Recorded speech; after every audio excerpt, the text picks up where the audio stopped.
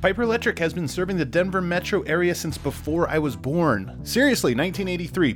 Through a commitment to customer service and team performance, Piper Electric is the hometown electrical contractor you can trust. If you call 303-646-6765, they will give you the DNVR hookup and save you 20% off your next service call.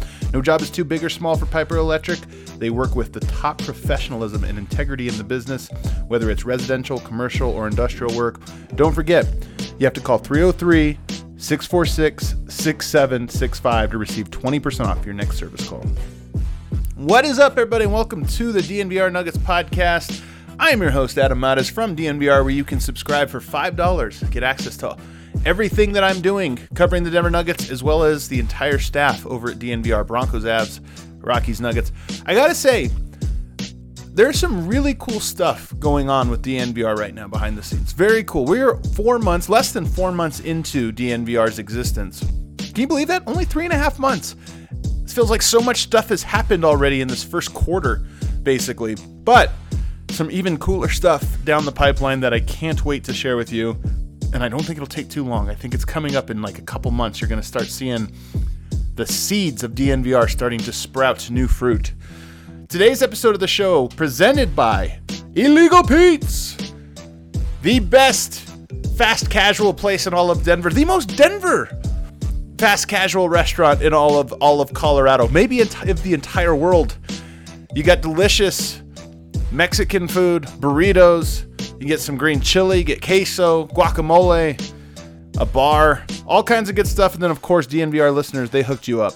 If you go to the Nuggets game or Avs game, you show them your ticket stub and you order a meal, you will get a free margarita or beer with your meal. It's walkable distance to Pepsi Center. So if you're here, go by there first for dinner, then head over to Pepsi Center. Great deal. Let them know DNVR sent you. Great partner of ours. Today's episode of the show is going to be on 10 questions. We're almost at the halfway point of the season with the Denver Nuggets now. It's kind of hard to believe because it really flies by. You miss the season so much in the offseason, and then when it gets here, it's like a blink, and you're already halfway through. Well, that's where we're at, and I feel like Denver has some interesting questions to be determined. The season has gotten progressively more interesting as it's gone on. It hasn't been, I don't think, the most interesting season, that I've ever watched of the Nuggets. There's a lot going on, and I think the playoffs will be very interesting. It's funny, was at practice today, and Will Barton spoke, and he said, look, nobody cares what we do in the regular season right now. That's just the truth. The only thing people care about is what we do in the playoffs. And I think there's a lot of truth to that. A lot of fans that I think had that adrenaline rush of, will they make the playoffs? What seed will they get?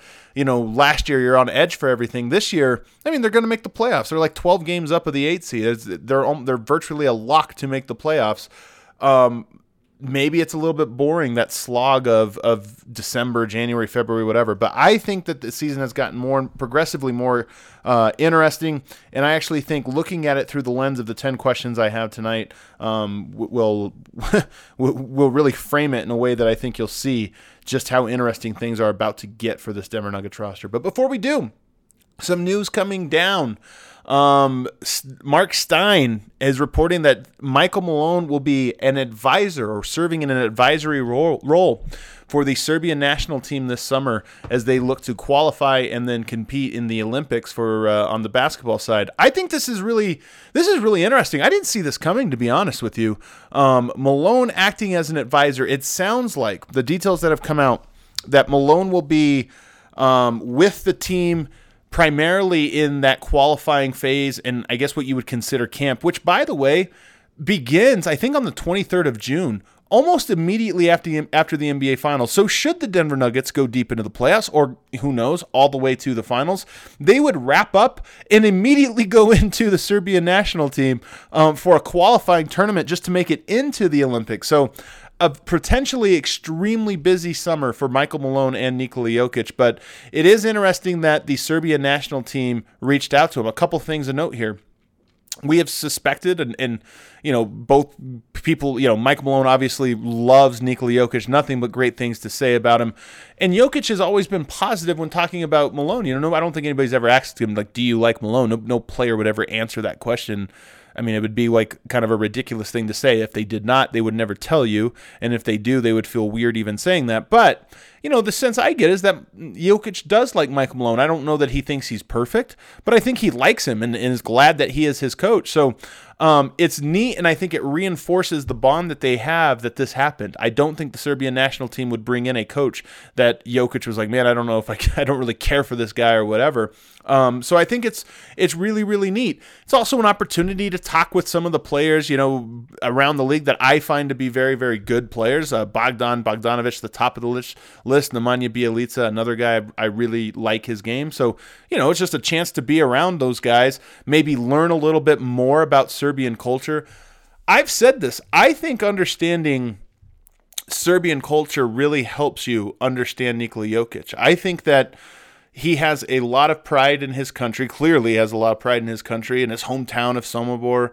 I think that an opportunity to sort of learn maybe a little bit more about your cornerstone player and really the player that is most important to Michael Malone's career, I think it can only be a positive thing. And the lessons Malone will take away from that interaction, I think will really, really help those two to figure each other out. So I think it's really neat. I do wonder, Malone is Jokic's guy. And I think everybody likes Jokic. I don't think there's a lot of animosity in the national team or this or that, but it is always weird when an advisor or a coach comes in who has a player.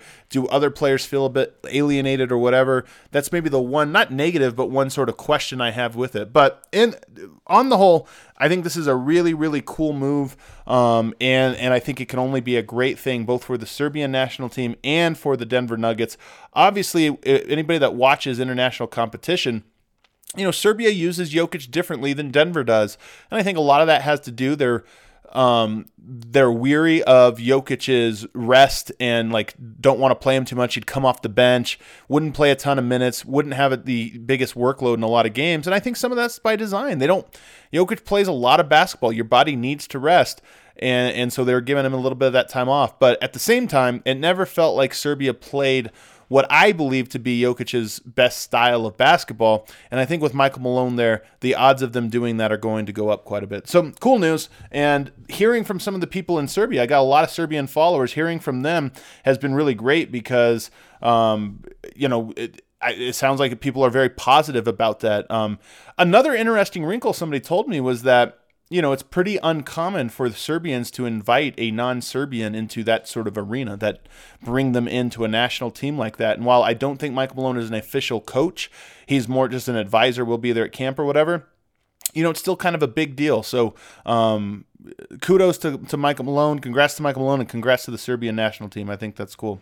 All right, let's get into this. 10 questions to be answered in the second half of the season. Number 1, these are not in order, by the way, although I do think the final 2 are the most important. But the rest of them, they're all just interesting questions. Number 10, what does Denver value on the trade market? We've talked a lot about what Denver probably has to give up in a trade, what they are willing to part with. Malik Beasley, Juancho Hernangomez, namely. And then you got a bunch of other players, Monte Morris, Gary Harris, Jared Vanderbilt, Mason Plumlee, that Denver probably could part ways with, but is probably not looking to. It's just more if something came up, those are pieces they would probably be okay including. But we never ask, what does Denver value? What is it that they want in the trade via a trade? First of all, everything I have heard from people that cover the draft, and I don't cover the college basketball. There's not enough time for me to cover both the Nuggets, the NBA at large, and the NBA draft. Obviously, after the season, leading up to the draft, get prepared for all that. But what I've heard from the people that follow this year-round is that this is an extremely bad draft. The next 3 drafts are all supposed to be really good, maybe even historically good. But this one is sort of that gap year where there's just not a lot of high-end talent. LaMelo Ball might be the number 1 overall pick. He's not a guy that I think is a game changer. I think he's a very good player. I'm a big fan of Lonzo. I think LaMelo has a lot of those same sort of vision things, but they're not cornerstone pieces like you usually try to aim for with a number 1 pick. So it's shallow. I'm not sure Denver, so it's weak and shallow. I'm not sure Denver really cares to pick up a draft pick for Beasley and Juancho. And if you did get a draft pick, I'd have a hard time thinking they could do better than somewhere around 16th, 17th pick. And that's at the high end, probably more likely 23, 24. I don't know that Denver really values that in a bad draft. So that's interesting. They have 7 spots open. This is one thing. This is one direction I think they might go. They have 7 roster spots available next season, or potentially next season. Unrestricted free agent Paul Millsap and Mason Plumlee. You've got a player option in Jeremy Grant that almost certainly will be declined. It's at $9.5 million. He's a little under $9.5 million. He can get that on the open market, so I think he'll decline that. And then you have 3 restricted free agents in Juancho Hernangomez, Malik Beasley, and Torrey Craig. And then, of course, you've got you have 1 open spot already because Denver only has 14 players on the roster. And then you have a 2-way contract. So Denver has those 7 spots, and let's just go through what Denver will likely have. In my opinion, likely have. I think 2 players are likely to return of those list of free agents next year, and that's Jeremy Grant and Paul Millsap. Those are likely. I would be surprised if both of them did not return. You never know. We'll find out what happens. But right now, gun to my head, I would pick them both to be back. Starting lineup of Jamal Murray, Gary Harris, Michael Porter Jr., Jeremy Grant, and Nikola Jokic. Likely. Again, I don't know for certain, but good chance of that. Off the bench, Monte Morris, Will Barton, Paul Millsap, and then blank spots at small forward and center. Who knows? Okay, so we're up to 8 players next year with this is currently constructed. You've got Bol, who I think will get a roster spot, not a 2A. You got Vlatko Cancar, who I think will be back in the same capacity. You've got Jared Vanderbilt and PJ Dozier, who knows? I mean, those guys could be throw-ins in a potential trade, but should they not be traded, I think they'll be on the roster next year.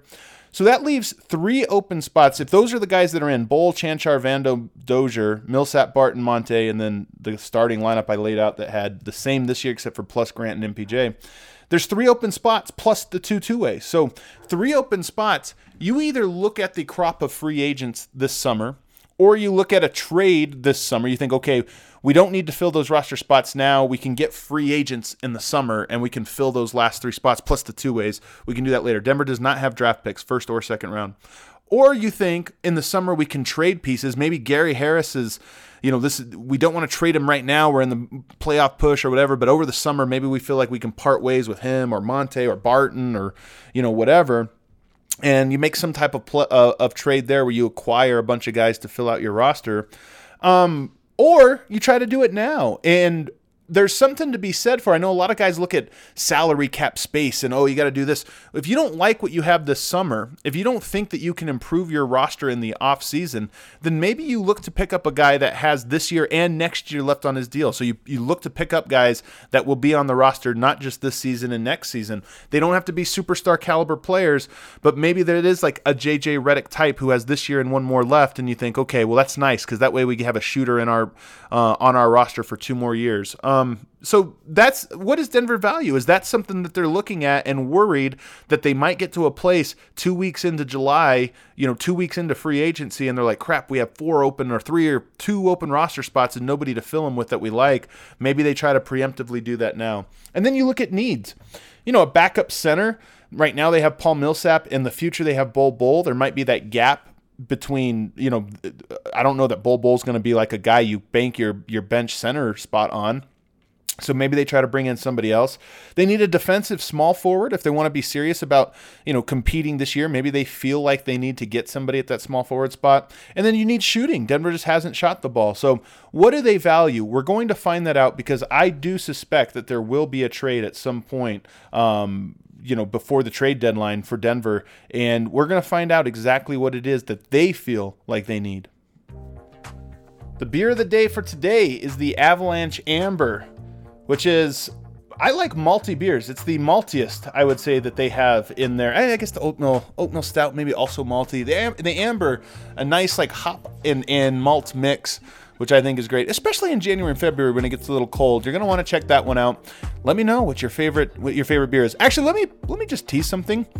Big surprise coming up here in the couple weeks. I'm telling you, there's so much cool stuff happening over at DNVR. So much cool stuff. If you're not subscribed now, you want to get in. Trust me, you want to get in now before the game completely flips on its head. We take over this town. But you want to check out the Avalanche Amber and then keep an eye out. Breck Brew. That's our brewery. We are Breck people. Hope you are too. Also want to give a shout out to season.Tax. This is one of the cool things about this. We see people sending in pictures of Breck Brew. We got a testimonial from somebody, the DNVR Nuggets person from season.Tax the other day. Somebody with a business need that called them up because they heard on the show. Great review. Was raving about the job that they did over there from George over at season.Tax did. So there's new alternative for addressing your tax needs. season.Tax and administration provides its clients with honest and knowledgeable tax services from a licensed professional. Let me give you the number, 720-366-4470, or visit symbiotax.com, SYMBIO tax.com. Talk to George. Small chat over Denver sports. He's a big Avs guy, also a Nuggets guy, also a Broncos guy, but a big Avs guy. Talk to him and then figure out what it is that you need. If you have some tax questions, getting ready to file for the end of the year, you got a small business, you have some questions, get with George. Get with somebody inside the family. Who can stay healthy? This is question number 9. Who can stay healthy? So today was interesting at practice. Nuggets haven't had a ton of time to practice lately because obviously in season there's just so much going on. But today at practice, the doors were shut. They never opened. And this is rare. This is very, usually when practice is winding down, they'll open up the doors. We'll see the last couple seconds of practice. Guys will do shooting drills and you get to kind of look around the gym, what's going on. Who's in street clothes, who's isn't, whatever. Who's in the building, is Stan Kroenke in town this week or whatever. Today they didn't do that. They kept the doors closed. It was almost like they were very, very secretive.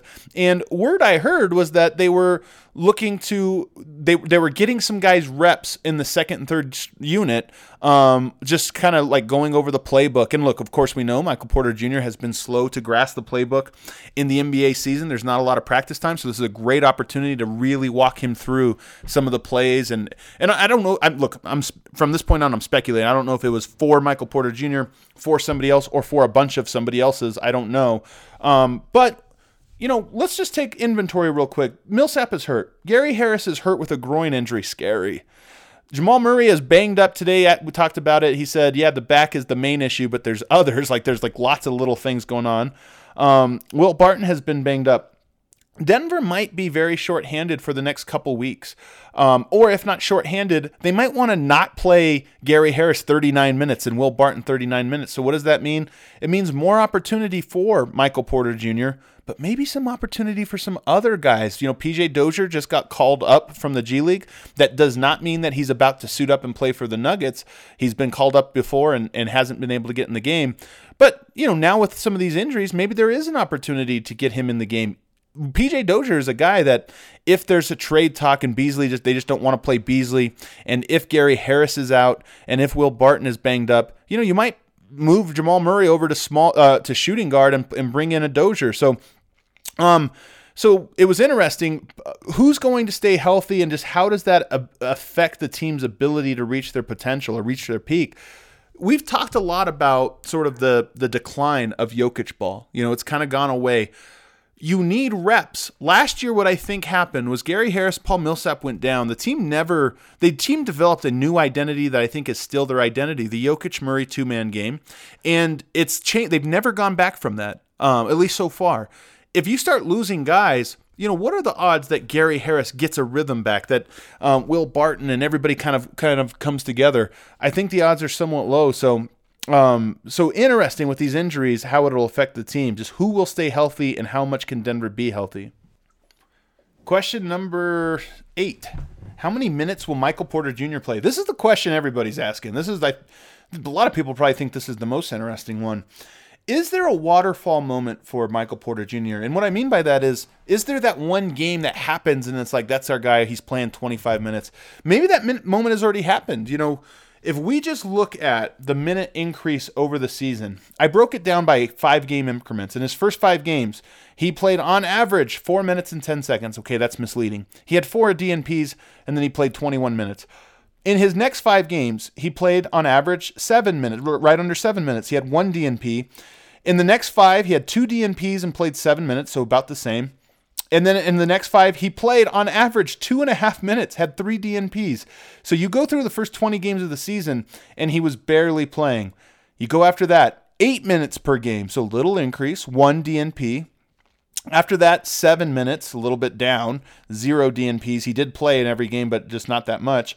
Then the next 5 games, he played 18 minutes per game. Huge bump, 0 DNPs. And then over the last 5 games, he has played about 14 minutes per game, so a little dip down. A lot of that has to do with that one game where he played 3 minutes, the Cleveland game. If it weren't for that, he probably would have been right around the 18-minute mark as well. So to summarize, he's gone from 0 minutes to 2 weeks of 7 minutes to a 3-minute week to 2 8-minute weeks to 2 basically 18-minute weeks. So it's starting to get up there, and maybe this is what we are. I think if you look at it, it's clearly steady growth in minutes. Is he done now? Is this where we are? Because he's gone from being out of the rotation to playing spot minutes to now playing pretty much in the first half and half of the second halves, or maybe even most of the second halves. Is that the new normal? Or are there going to be games like the Cleveland one where it's like, boom, you get the hook right away because you're not playing well and Malone feels like it's too important to risk him being out there? Who knows? And then how will his role evolve between now and the playoffs?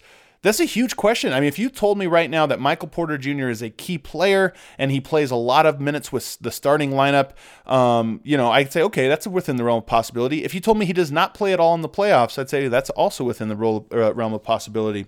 So how will his role evolve? What is Denver trying to build towards with Michael Porter Jr. this season? Do they even know the answer to that? Are they trying to groom him for the playoffs, or are they just thinking more long-term? Or are they not thinking at all? Is Malone just shooting from the hip on this? Might just be shooting from the hip. He has only played 98 minutes with Nikola Jokic. If you missed yesterday's Locked On Nuggets podcast, I went into detail about the Jokic. I said the first 100 minutes of the Jokic MPJ pairing. What do we know? And I think there's some really interesting numbers that you're going to want to go through that I don't have time to go in through here as a whole podcast. But 98 minutes with Jokic. He's played 117 with Murray. He's played 62 minutes at power forward, which is not very many. So what are we going to see? Are we going to see more minutes for him at power forward? Are we going to see more of them with Jokic? Are we going to see more of them with like lots of shooters? Is there a combo? Is there something where Malone looks at the data and he says, you know what, MPJ is really good next to Jeremy Grant or next to Monte Morris or next to Plumlee or whatever? And does that evolve, or is it just going to continue to be? I can't imagine it's going to continue to be injuries, trades. There'll be things that affect this. Number 6. Will there be a steep learning curve for Jeremy Grant? This one's interesting. When I say that, the implication is that he has been bad. I don't know that Jeremy Grant individually has been bad, but I think to this point, if we look in aggregate, there's a recent uptick in sort of his impact, especially since he's been playing with the starters, but he has the 50th worst total plus minus, not advanced stats, just when he's on the court, the Nuggets are getting outscored really, really, really, really badly on the season. Now, what that means is, why I like this stat rather than like net rating or whatever for this specific point I'm making is that Jeremy Grant, when you look at the players who are all the biggest, the 49 players in front of him or below him, however you want to phrase it, with worse total plus minuses, they're all the bottom dwellers. There's lots of Cavs, there's lots of Knicks, there's lots of Pelicans. What you don't get is playoff teams in the bottom 50 because most playoff teams don't play guys a lot of minutes that are consistently getting killed. Jeremy Grant is the only Nuggets player in the bottom 50. In fact, he's the only Nuggets player, I believe, in the bottom 150. So it's really interesting that he's playing so many minutes but has been this bad. But of course, Denver, I think, trying to work through some of the sewage at the moment. The only playoff players currently behind him in that ranking, Jay Crowder, Memphis Grizzlies, maybe not even a playoff team. Drew Holiday, New Orleans Pelicans, maybe not even a playoff team. And then Bryn Forbes, DeJounte Murray, and DeMar DeRozan, all three on the Spurs, who also, by the way, might not be a playoff team. So Grant, the fact that he is on the team with the second best record in the Western Conference, Western Conference team. These are Western Conference. The fact that Grant is a key contributor on the second best team in the Western Conference, and everybody else on that list is basement dwellers or guys in the 9th seed trying to get into the playoffs, that's a little alarming. So When will this steep learning curve happen? It probably has something to do with the fact that he is learning a bunch of new players, and Michael Malone and the coaching staff is learning him. How is he best used? Where is he vulnerable? Where does he hurt us? What combinations work best for him? What kind of plays? How much do we want him to attack? He in Oklahoma City, he kind of just stood in the corner and on the wing, and then he got back on defense, and he had a very simple role because Westbrook dominated the possessions. But how does that, is there going to be that steep learning curve where it's like, okay, this is how we use this specific tool, and vice versa, him looking at the team and saying, okay, this is how I fit into this group of people? We don't know. Maybe there's no learning curve, and he is just a Trey Lyles type anchor on the team, and Denver has a really hard time figuring out where he belongs. He is a net negative with every single two-man combination.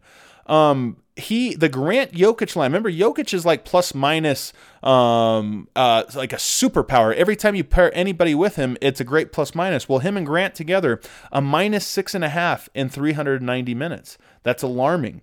Every single two-man lineup, the Nuggets, no matter which two-man lineup you look at with him on the court, gets out-rebounded.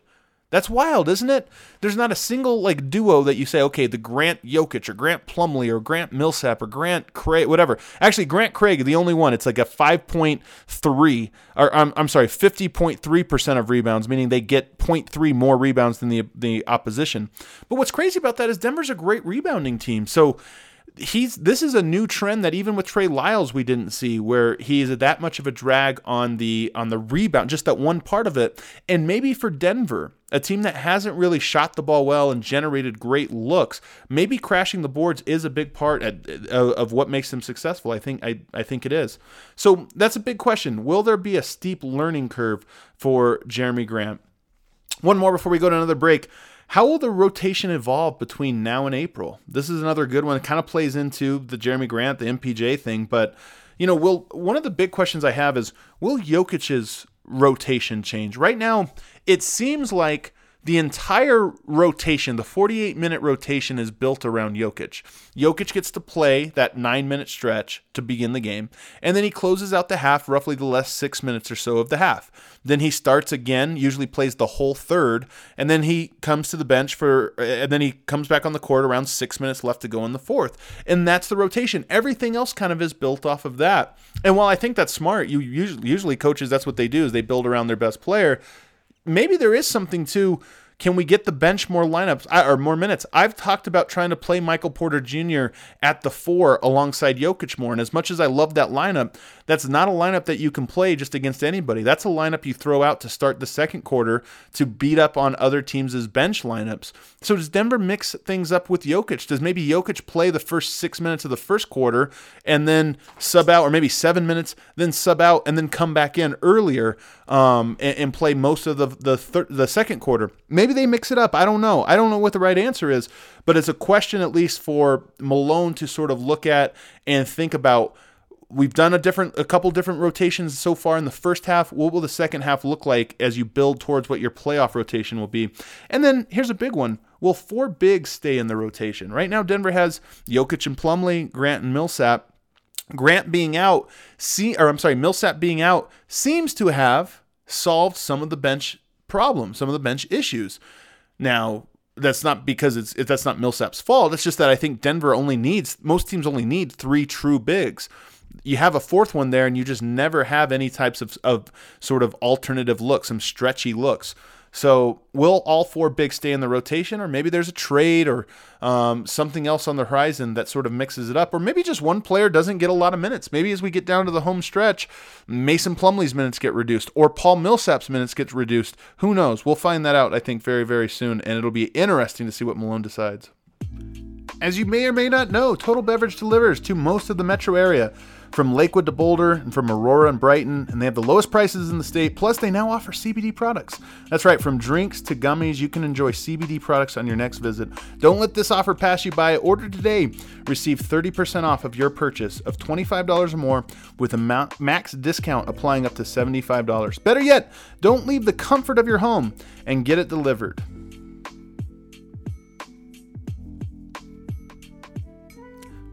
Back here on the DNVR Nuggets podcast, presented by Illegal Pete's, the best spot in all of Denver. If you haven't checked them out, has anybody not been to Legal Pete's before? Check them out. I want to hear if there's like a first timer out there. Let us know what you think. Give us the review. All right, we're talking about the 10 most important questions here for the remaining part of the season for Denver, at least what I consider to be. Maybe you have some different ones. Who does Denver match up with in the Western Conference? You know, it's funny, the jockeying for playoffs in November, December, it can be like a little ridiculous because you just know the season is long, and where the standings look in November often just it doesn't matter. They don't apply to what the standings will be in April. But now as you get closer and closer, you start to look around and you start to go, okay, who does Denver? What's the perfect bracket? How can things work perfectly for Denver? How important is it to be the 2 seed or 3 or whatever? Here's who I think Denver looks good against so far. The Clippers. I think Denver matches up surprisingly well with them. I also think they maybe are not as good as they're on paper it would indicate.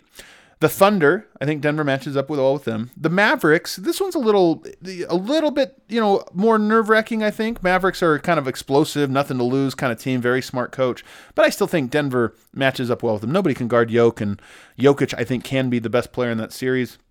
Memphis Grizzlies, Denver's just better than them. And Portland Trailblazers, also think Denver's just better than them. Here's the teams they do not match up well with. The Los Angeles Lakers, the Houston Rockets, the New Orleans Pelicans. The Pelicans have beat Denver twice, and I'm not sure that it's so much of a fluke. If the Pelicans get into that 8 seed and Denver winds up 1, I think Denver would be a little nervous for that one. Who knows what could happen? They have not played them well. So, and then of course Rockets and Lakers, those are just tough. The same reasons. Denver doesn't have the ability to stop their best actions, and they won't have the best player in that series. LeBron will be the best player, maybe Anthony Davis in that series. Jokic probably third best. The Rockets have James Harden, who will probably be first best player in that series. So it's tough. The two we don't know about, the Utah Jazz, the San Antonio Spurs. Yeah, it's crazy that we're this far into the season and we have not played seen Denver play those teams just yet. I suspect that the Jazz will be a really tough matchup for Denver. The Jazz have won 10 in a row.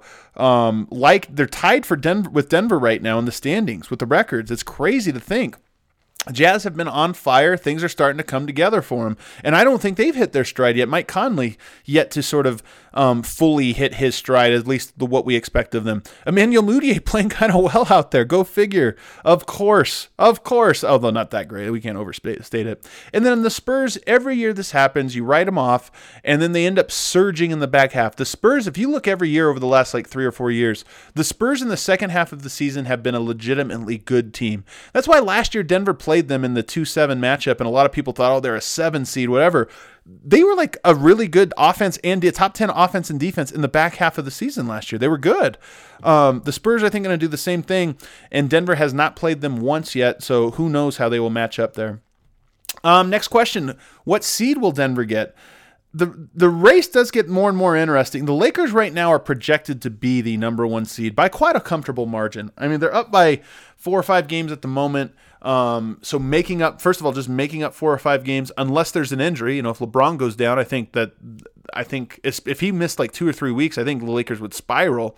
But there's 5, the next 5 seeds 2 through 6. They're all projected on 538. They're all projected somewhere between 52 and 54 wins per Raptor. Raptor is their model that they use to project wins and losses, and it's pretty accurate. They project 5 teams to be bunched between 52 and 54 wins, and Denver's one of them. Now, Denver's projected to be 54, so at the top end of that. But that's just how close things are going to be. So going forward, things like the Cleveland loss, they happen to everybody, Atlanta, whatever. And in the beginning of the season, it's not that those don't matter any less or any more or whatever. They all matter. They all add up to wins or losses. But as the season goes on, those games should become less and less frequent because, you're tightening up and you start looking at the standings. You think, man, we can't afford that because we could drop 2 or 3 spots. So it'll be interesting to watch that. I think if I were to predict right now, about the halfway point, I think the Lakers are number 1. I think Utah might be number 2. They're just surging right now. They've got a lot of pieces. I think Denver and Houston will battle it out for 3 and 4. I think it'll be neck and neck. I think the Clippers are going to be 5. Dallas number 6, And then below that, you get Oklahoma City and, who knows? I'll say San Antonio because I just never will believe the Spurs are out until they're fully buried. So, what does that put Denver at the 3? So they're either going to be looking at Dallas, or maybe if they fall all the way to the 4, they could be playing the Clippers. Both matchups I would feel somewhat comfortable with them. I mean, they're going to be tough. They could easily lose them. They'd be, at best, 55-45 series, but I wouldn't feel at least hopeless. Last year, you remember, as you were looking at the standings, you thought, oh, God, what if they get Utah, or what if they get Houston? They're going to be so screwed. At least you don't feel that way at this very moment. But we'll see. We'll see how it shakes out. Denver capable of being anything from the 1 seed to the 6, I would say. So last 3 here. What else can Jokic learn before April? This season, if I were to narrow it down to a handful of storylines, I would probably get to the 3 most important ones, which would probably be the Michael Porter Jr. one would probably be 1, if not number 1. But this one and the last question on this list are probably 2 and 3 on that. What can Jokic learn? We've been watching him go from a slump, go from looking in the mirror to start working out and start looking fit and being more aggressive and assertive. What other lessons does he have to learn? Today at practice, Michael Malone was asked, it was a great question, asked, has this team learned accountability? Is that something that is that still a work in progress? And Malone had an interesting answer. He basically said yes. That while the team is capable of holding each other accountable on occasion, it's still something that they're learning to do. And when he says something like that, I don't think about, Monte Morris isn't being accountable, Jeremy Grant. I think about the leaders of this team, Jamal Murray and Nikola Jokic.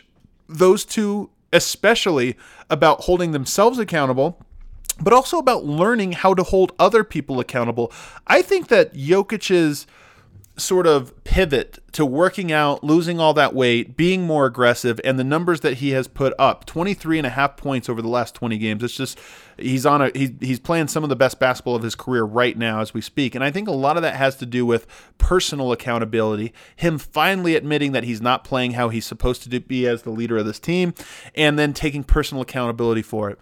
But there's another type of accountability that I don't know that Jokic has just yet, and I think it's a huge block in front of him becoming not just the 9th or 10th best player in the league, but even higher than that, and a player that can really take his game and his team to the next level, and that is the ability to hold others accountable.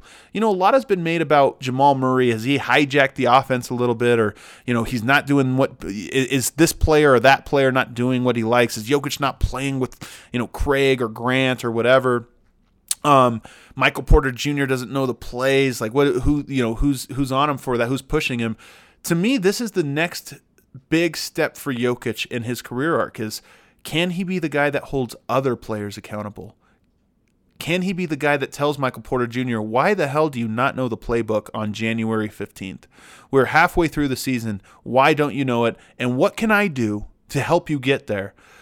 This is leadership. And it's funny when people talk about leadership, people say, well, Jokic will never be a leader. And they picture the guy that gets up on the soapbox and gives the speech and everybody rallies around. Leadership can be a lot of different things. And one of them is, if Jokic doesn't like something that Michael Malone is doing as a coach, having the gravitas, the backbone, and just the willingness to put himself in that uncomfortable situation of going into Michael Malone's office and putting their heads together to say, we need to fix this thing.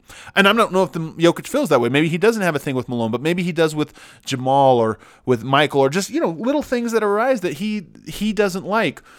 I don't know that Jokic is speaking up on those things. I don't know if Jokic is saying, hey, this is a thing we need to be doing differently. In fact, I would think that when Michael Malone talks about that's what they're still waiting on, I would think that has to do not just with Jokic, but also with Jamal. But I'm focusing here on Jokic because I believe him to be the team's best player and most important player, and I think that he is the one that most needs to do that. So what other lessons can Jokic learn this year before April? That's a big, big, big one in my opinion.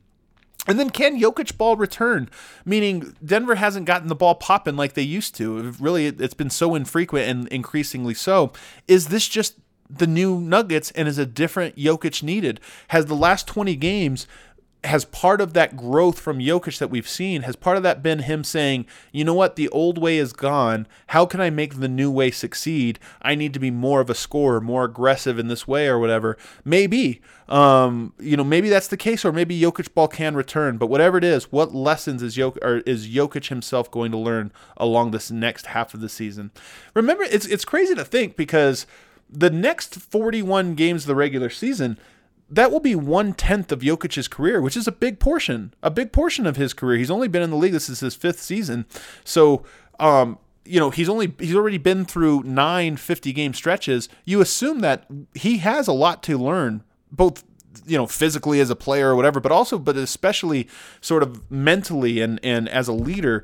There's a lot of time. This is a big, crucial block for him in his arc. Number 9, will guys start making shots? This is one of the big stories about the Nuggets this year. They just can't shoot the ball. The guys that you expect to be great three-point shooters are not very good three-point shooters right now. Denver currently ranks 22nd in three-point percentage. 22nd. Denver, I thought, when you looked at all of the players, Beasley, Murray, Monte, Jokic, Mills, Harris, Barton, you just think, there's a lot of three-point shooters. But here's what's happened over the last 20 games. Malik Beasley is shooting 33%. Jamal Murray is shooting 31%. Paul Millsap is at 30%. Remember how hot he was to start? Well, that's fallen off. Will Barton is at 27%. Gary Harris is at 27%. Juancho Hernan-Gomez is at 6%. Now, it's only on 17 attempts. He's 1 of 17. But 1 of 17? Horrible percentage. Denver, so that's 1, 2, 3, 4, 5, 6 guys, all who have played sizable minutes at least. Beasley and Juancho a little bit less than the rest, but still some minutes, that are all shooting worse than 33%. And in Gary Harris and Will Barton's case, significantly worse. Can Denver start making shots? One of the answers about can the ball get popping again is, do guys just start knocking them down? Because when you have to extend on the Nuggets and step out, there's more angles to cut. There's more stuff going on. So will Denver shoot, or are they just not a very good three-point shooting team? I think it would be very difficult for the front office to talk themselves into the Nuggets shooting significantly better over the back half of the season. They might see a bump. Jamal Murray is not a 31% three-point shooter. He's better than that. You might get a bump there. Will Barton or Gary Harris, not 27% three-point shooters. You should see a bump there.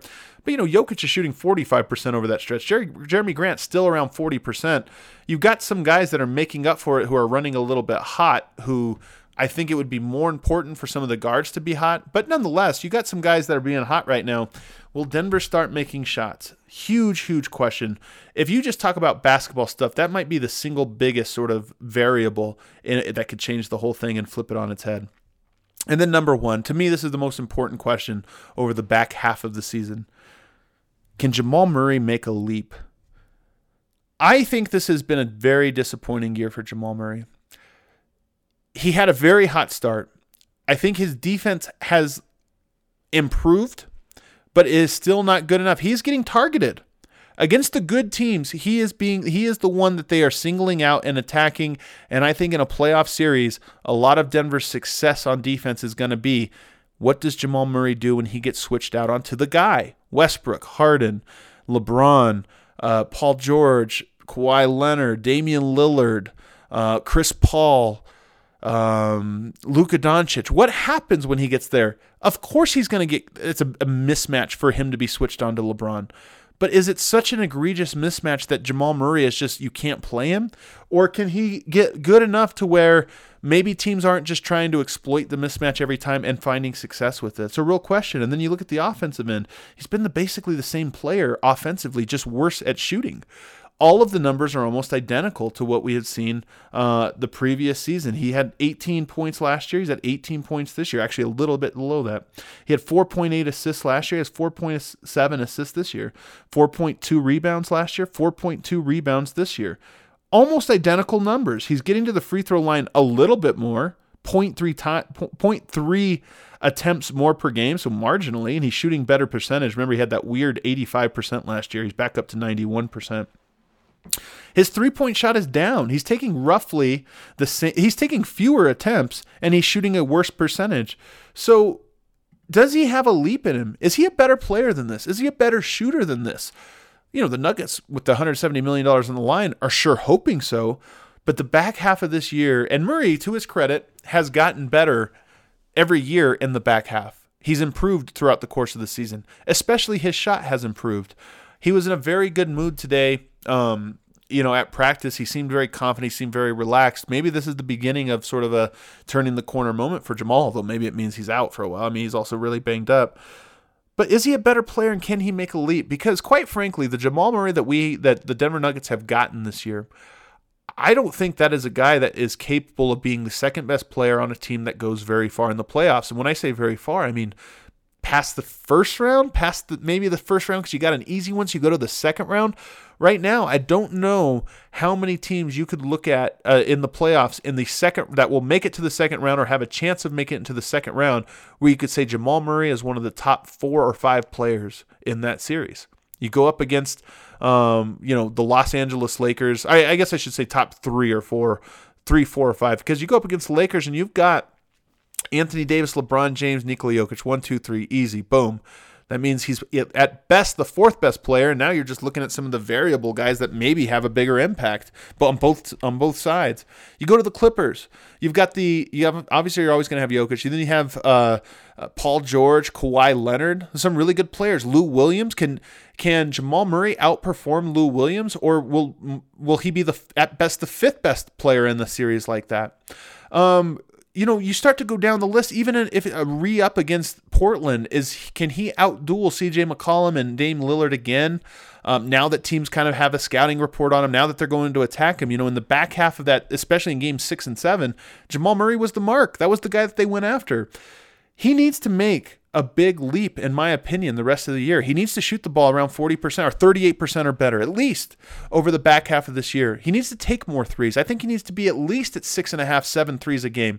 He's going up against a younger player tomorrow night in Devontae Graham, who is shooting 9.5 threes per game and shooting 38% on them. It seems like there's a lot of young players that are starting to leapfrog him. And so for me, this really is, I know I'm hard on Jamal Murray. I know I'm the guy that is like the big skeptic of him and has been a big skeptic of him for quite a while. But this is the show me time, because for the Nuggets, they're not going anywhere this season. I mean, I do think that he's a good player and there's flexibility and, I don't tradable, whatever, down the line. Those are questions for down the line. But this season, he is the guy. It's Jokic and Jamal. You can't count on Will Barton to save you in a playoff series. He's a good player. I love Will Barton, but he's not the guy that you say, oh, don't worry, he can be the 3rd best player in a series. No, Jamal Murray has to be, and I don't have a lot of confidence in him accomplishing that right now. But the beauty of sports is that we don't know the answer, and you have an opportunity to kind of prove yourself. To me, Jamal Murray has a lot of proving to do over the second half of this season, and I'm curious to see if he can do it. He is a gamer. One thing I'll say about Jamal, I think he's a winner. I think he's a gamer, and I think when push comes to shove, he does whatever it takes to give himself a best chance to succeed. Like Jokic, I don't know that he always has the proper drive when the lights aren't on and the game is not playing. But when the lights are on, when push comes to shove, I like Jamal Murray, and I count on him to hit the tough shots and make the tough reads. But I think that the go time begins right now in this back half of the season for him to start making a leap and him to start showing it. We'll see what happens. It should be exciting, and it's going to be the next chapter in sort of the story of Jamal and the story of this Denver Nuggets team. Thanks so much for tuning in, everybody. Hope you enjoyed the show. Going to be back tomorrow with a brand new episode recapping a game against the Charlotte Hornets that I suspect will be an interesting one, especially if Gary Harris isn't in. Do we get another MPJ performance? Do we get a PJ Dozier sighting? Do we have a Malik Beasley game? Should be an interesting one. We'll talk to you then.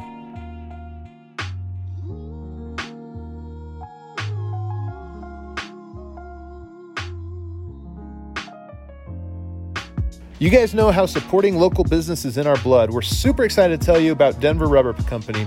And it may not be what you think it is. Denver Rubber Company is the most reliable local partner for your long-term projects. Since 1972, Denver Rubber Company has provided the highest quality of products, from custom die-cut gaskets, molded rubber, to custom contract manufacturing and custom hoses. And guess what? Snow is coming. We've already had a taste of it. You'll need Denver Rubber Company when it comes to anything snowplows. DRC can cut to size and pre-slot most snowplow rubber. The blades can be cut to any length and slotted for mounting to meet your exact specifications. We went and checked out their warehouse a few weeks back, and it was nothing short of amazing. These guys have created proprietary materials that make up the inside of wind turbine blades, and we even witnessed machines that cut materials that are used in bulletproof vests. Remember, Denver Rubber Company custom makes it all, and you can purchase products for yourself and, of course, buy in bulk at a fantastic rate. They're family-owned business with loyalty only to the people, just like us here at DNVR. Be sure to call them today for any snowplow needs, custom gaskets, hoses, etc.